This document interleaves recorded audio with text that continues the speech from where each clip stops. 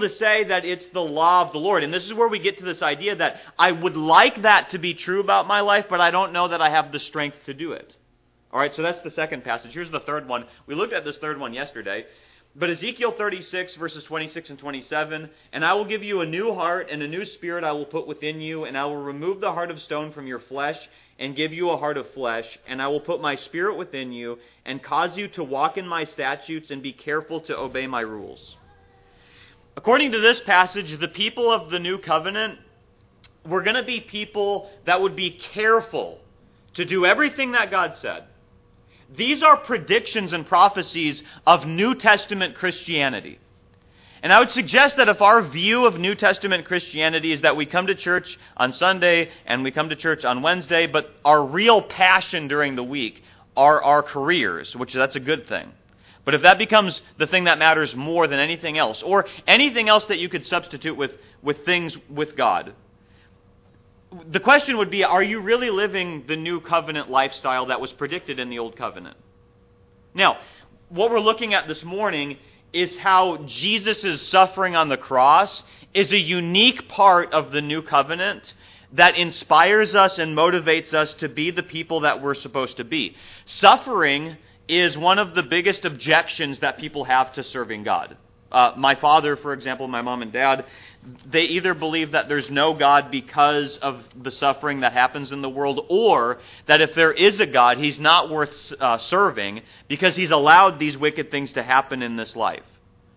For a lot of Christians, one of the reasons that we lose our strength and our motivation to serve God is because of the suffering that comes into our life, even after becoming a Christian. I think it's interesting in Hebrews chapter 10, when the writer of Hebrews says, recall the former days when, after you were enlightened, you endured a hard struggle. Do you know what the New Testament teaches? That you get enlightened and then suffering comes. And then for some people, they fall away because of that. Now, if I was sitting across the table from somebody that was going through unspeakable suffering, there's no quick thing that I can say to them that's suddenly going to make them feel okay. But what you can tell somebody is that Jesus came to His own people and His own people did not receive Him. When you compare Christianity to all the other religions, one of the unique things about Christianity is that God came down to man and suffered the worst kind of suffering anybody could experience, because He was innocent. And so we know that Jesus can be our sympathetic high priest. This is something that is unique to the new covenant, that He suffered for us. He came into human flesh and suffered. And this is something that the Christian is supposed to lean into when we're going through suffering, knowing that our God knows what we're going through because He experienced it. So we're going to be looking at Jesus' suffering on the cross. This moment of Jesus on the cross, I think, naturally breaks up into two sections. We're not going to look at the moment of His actual death, but we're going to look at the way that He was mistreated and made fun of while He was on the cross. So look at Mark chapter 15, and we're going to read verses 16 through 32. "And the soldiers led Him away inside the palace," that is the governor's headquarters, "and they called together the whole battalion," that could be up to 200 people, by the way, "and they clothed Him in a purple cloak, and twisting together a crown of thorns, they put it on Him. And they began to salute Him, 'Hail, King of the Jews!' And they were striking His head with a reed and spitting on Him and kneeling down in homage to Him. And when they had mocked Him, they stripped Him of the purple cloak and put His own clothes on Him. And they led Him out to crucify Him. And they compelled a passerby, Simon of Cyrene, who was coming in from the country, the father of Alexander and Rufus, to carry His cross. And they brought Him to the place called Golgotha, which means place of the skull. And they offered Him wine mixed with myrrh, but He did not take it. And they crucified Him and divided His garments among them, casting lots for them, to decide what each should take. And it was the third hour when they crucified Him, and the inscription of the charge against Him read, 'The King of the Jews.' And with Him they crucified two robbers, one on His right and one on His left. And those who passed by derided Him, wagging their heads and saying, 'Aha! You who would destroy the temple and rebuild it in 3 days? Save yourself and come down from the cross.' So also the chief priests with the scribes mocked Him to one another, saying, 'He saved others, He cannot save Himself. Let the Christ, the King of Israel, come down now from the cross, that we may see and believe.' Those who were crucified with Him also reviled Him." As we approach this text, we're going to have a lot of other passages on the PowerPoint that connect to this passage we just read. This is a scene in the Gospels that a lot of other passages of the Bible say something about.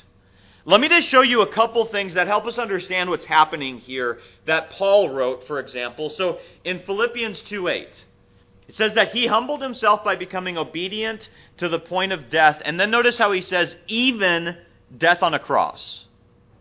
One of the most humiliating and shameful ways that you could die in this time period was the cross. Everybody looked at you as a criminal. And you notice that what we see Jesus doing here is humbling himself. What I learned from this is that if we're going to follow Jesus' example in this text, the only kind of person that's going to do that is the humble person. Notice, though, something else that Paul said. 1 Corinthians 1:23, we preach Christ crucified, a stumbling block to Jews and folly to Gentiles. Do you imagine Paul going from city to city in the book of Acts, and he's preaching first to the Jews, then to the Gentiles, and by and large, the Jews think that this is something that is just weird. They're tripping up over the things that Paul's teaching. It doesn't make sense to them. They expected the Messiah to come and destroy the Roman Empire. So it doesn't make sense to them. And then you go to the Gentiles, to the Romans, and you say, hey, the guy that you guys crucified, he's actually the king of the world. He's the real Caesar. And to them, that just sounds foolish. By the way, if you were going to invent a religion that was going to change the whole world, do you see how countercultural Christianity was to its own day? A lot of people say that Jesus was fitting a certain culture of his day, and Christianity fit a certain culture of its day. Do you see that Jews and Gentiles both thought that this was crazy? If you were going to start a religion that would change the world, it would not have been what we see in the New Testament. Which to me is an indicator that what Jesus has started was a real thing. By the way, something else that is interesting about this text is the ironic mocking that Jesus is experiencing here. Ironically, every king needs to be proclaimed king. Otherwise, he's just somebody who thinks he's king, but he's not really. In this text, people are mockingly calling him the king. Every king needs to have a throne. And ironically, his throne becomes the cross in this moment. Every king needs to have kingly attire. And ironically, they mockingly put the kingly attire on him. In verse 29, the people are saying that you would rebuild the temple in 3 days. Come down now so you can get that accomplished. But ironically, the only way that the temple of his body would be resurrected in 3 days is if he stayed on the cross.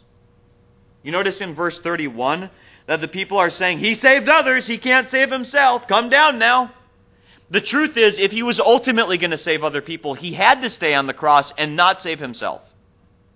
You want to know how you can help other people? By not saving yourself.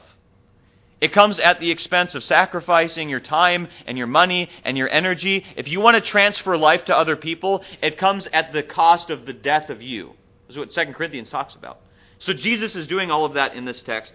Let me point out one other thing before we imagine what's happening in this scene. Simon of Cyrene is an interesting guy here. Simon of Cyrene carries the cross, and he's mentioned in Matthew and he's mentioned in Luke, but there are two names added to Simon of Cyrene that the other Gospels don't add.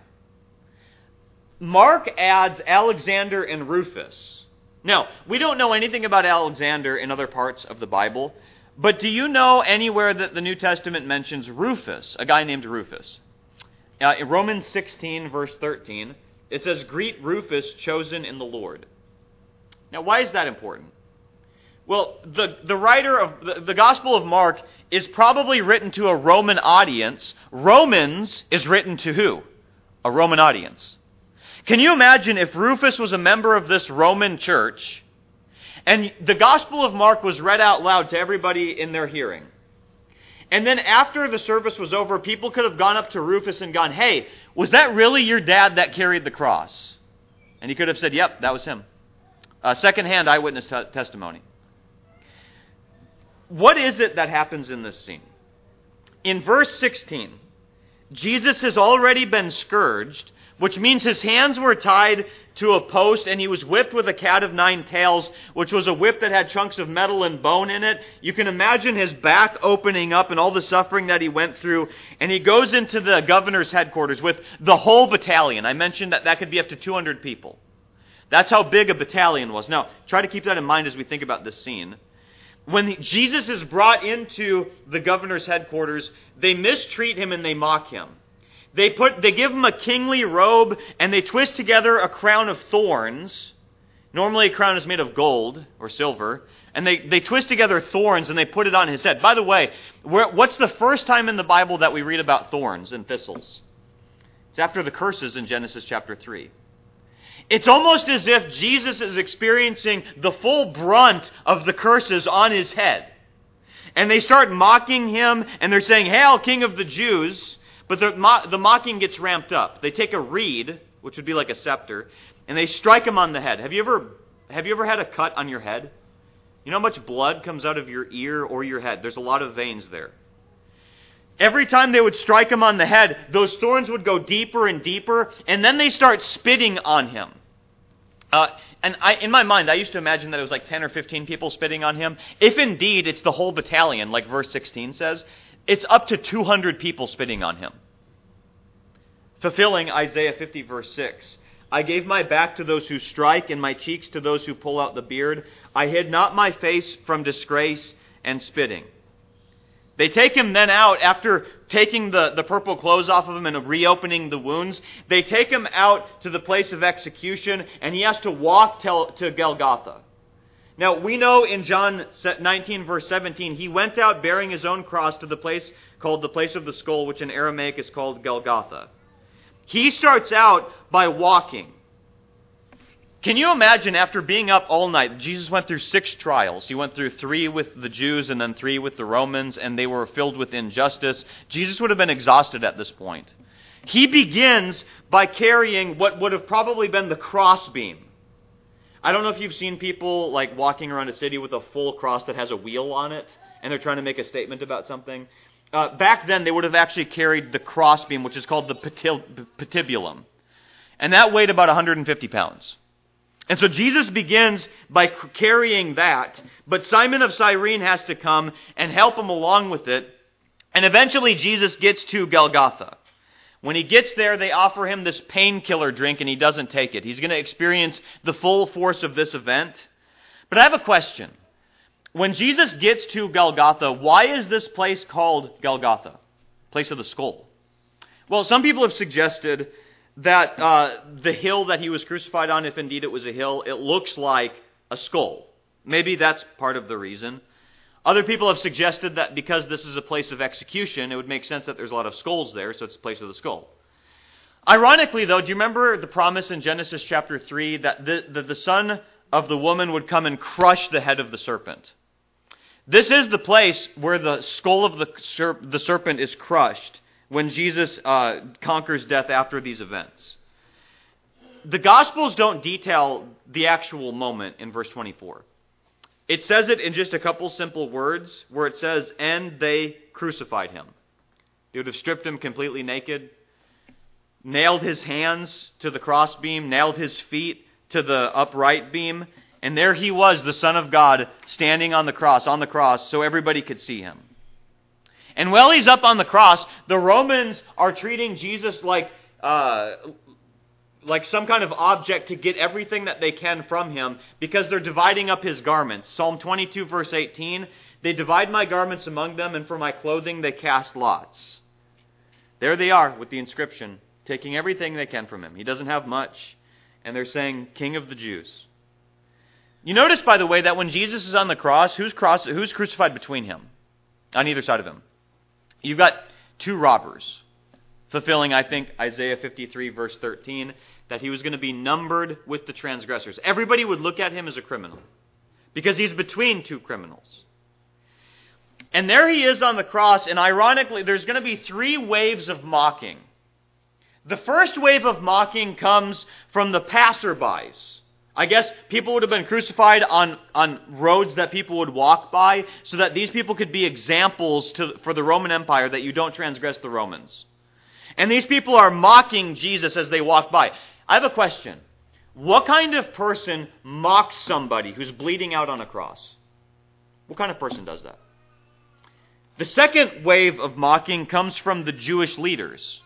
Now, do you think the scribes and the Pharisees were the kind of people who typically would go pop some popcorn and then watch somebody crucified on a cross? You think they were that kind of person? I don't think they would typically want to go see something like that. But in this case, it's like they're reveling in their success and they're mocking him to one another as if they can't even look him in the face and mock him. They're mocking him to one another, saying all kinds of terrible things. The third wave of mocking comes from the robbers themselves.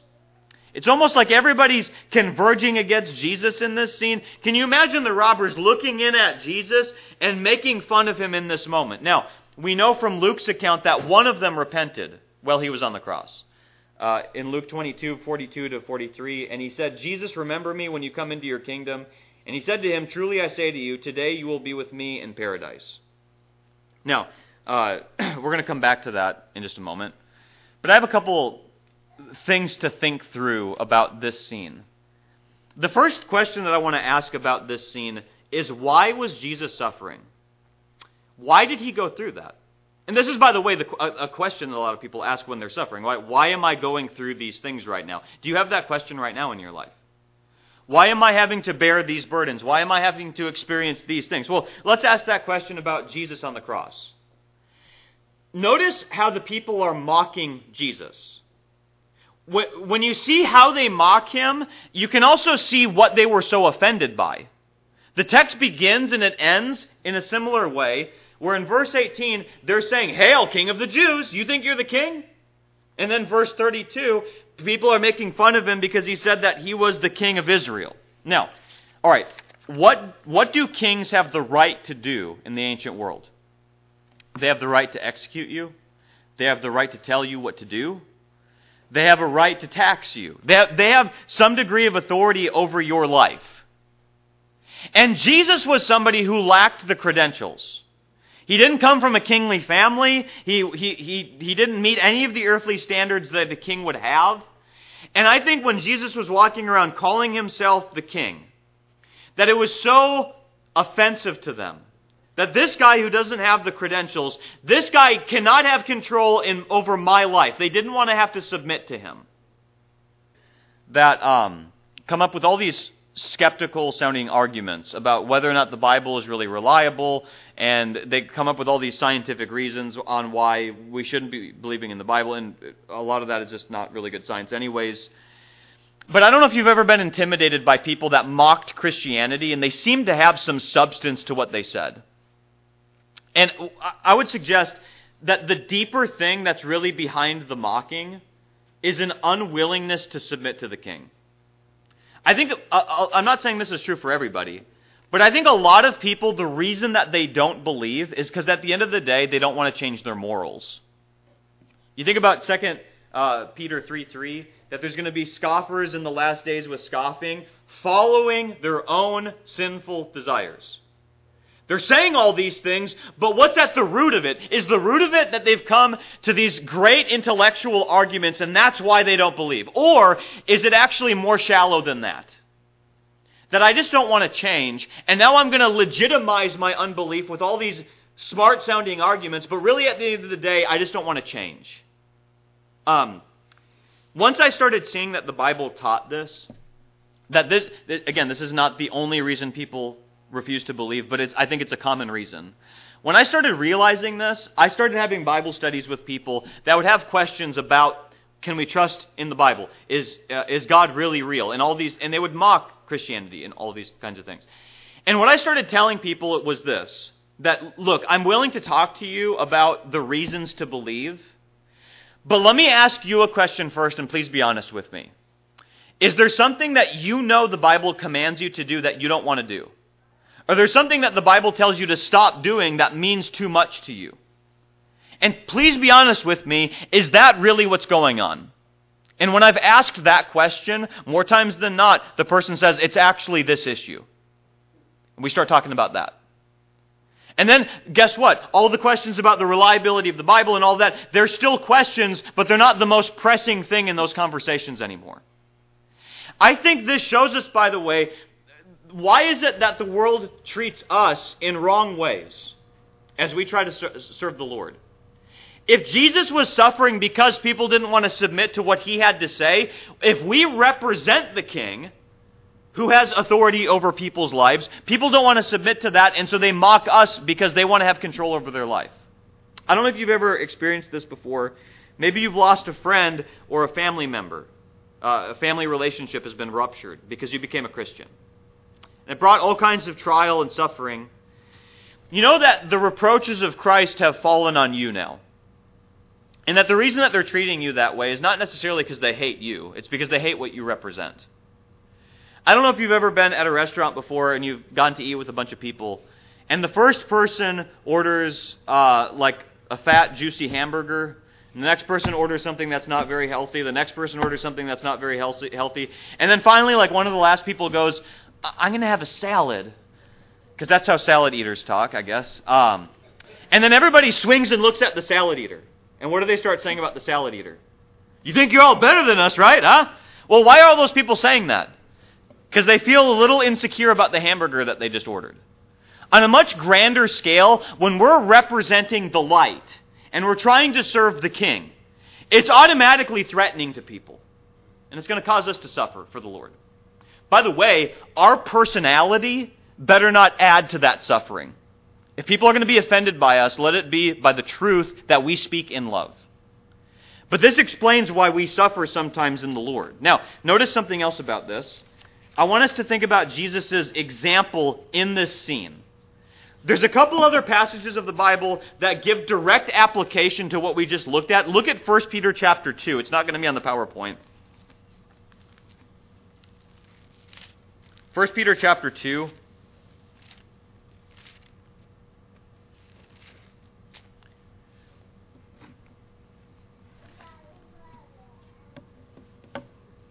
In 1 Peter chapter 2, verses 21 to 24, Peter is going to give a direct application to this moment when Jesus is on the cross.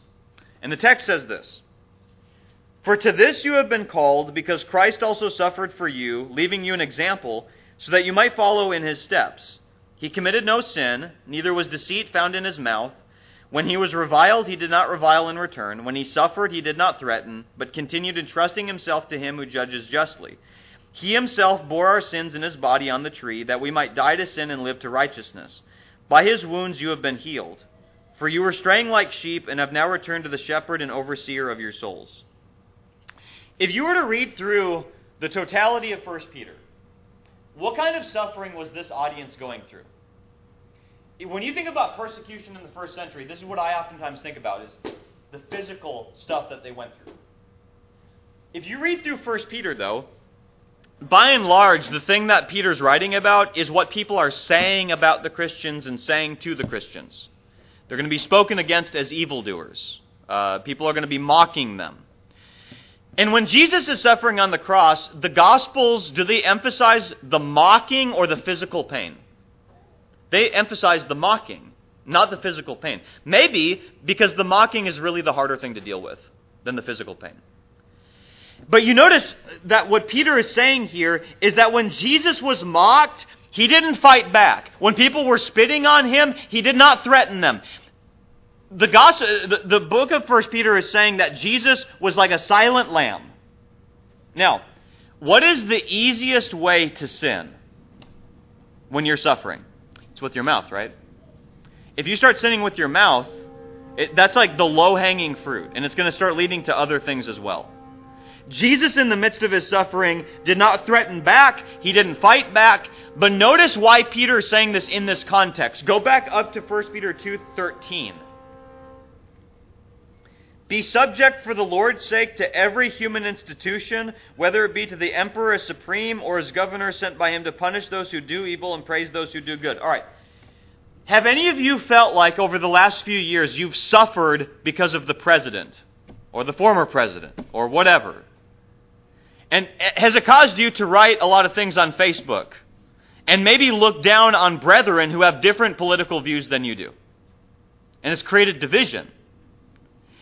This text is, in this context, who's the Caesar? Who's the emperor? It's Nero, and he's killing Christians. And then he says, in the midst of a political environment like that, you watch your mouth. How are we doing with that? Skip down to verse 18 in this context. Servants, be subject to your masters with all respect, not only to the good and gentle, but also to the unjust. How many of you have bosses at work that you don't like? It's hard, right? And this text is saying that you might have a boss or a slave master. It was a different kind of slavery system than what happened in the United States. It was indentured servitude. It was a way of getting out of debt, oftentimes in this time period. But anyways, if you had an unjust master, you still respect him. In America, in the United States, if you have a bad boss, what's your responsibility towards that person? You watch your mouth. You watch what you say. Jesus suffered, and he didn't fight back. He didn't threaten back. In America, we can get a different job if we want to. We can switch jobs. That's fine if you want to do that. But as long as that person's your boss, you treat them with respect. This is the example of Jesus. Go down to 3:1. 1 Peter 3:1. Likewise, wives, be subject to your own husbands, so that even if some do not obey the word, they may be won without a word by the conduct of their wives. Here you've got wives that are suffering under the fact that they've got husbands that are not Christians. And this text is telling the wives that you watch your mouth. You don't start trying to yell at your husband about becoming a Christian. You watch how you speak to him. Have you ever had family problems? In the family, what are some of the easiest ways to start sinning against each other? With your mouth. Words of anger. And then Jesus' example on the cross applies whether it's in the government, whether it's in your workplace, or whether it's in your family. Think about how Jesus dealt with this. Now if you were to squish a bug, what comes out of the bug? Bug guts do. If you squish an orange, what comes out of an orange? Orange juice. All right, if you feel pressed in by suffering and you're backed into a corner because of all your suffering, what comes out of your mouth? What comes out of you? The bug guts were always inside the bug. The juice was always inside the orange. Whatever comes out of you is revealing what's in your heart. Thank God that he lets us go through things that reveal what's in there so it can change. What was Jesus' psychology in this moment that helped him go through the insults that were being hurled against him? You notice in 1 Peter 2:23 that he continued entrusting himself to him who judges justly. In the moment when Jesus was on the cross, I guess one of the things he was thinking about is that one day proper judgment's going to happen. Now, in that moment, Jesus didn't have judgment belonging to him. It was eventually going to be given to him, but not in that moment. Have you ever had a time before, maybe where you were growing up or you've seen this as a parent, where brother hurts his sister and dad's going to come home from work, and then mom says to the brother that hurt the sister, you just wait till dad comes home and he's going to deal with this.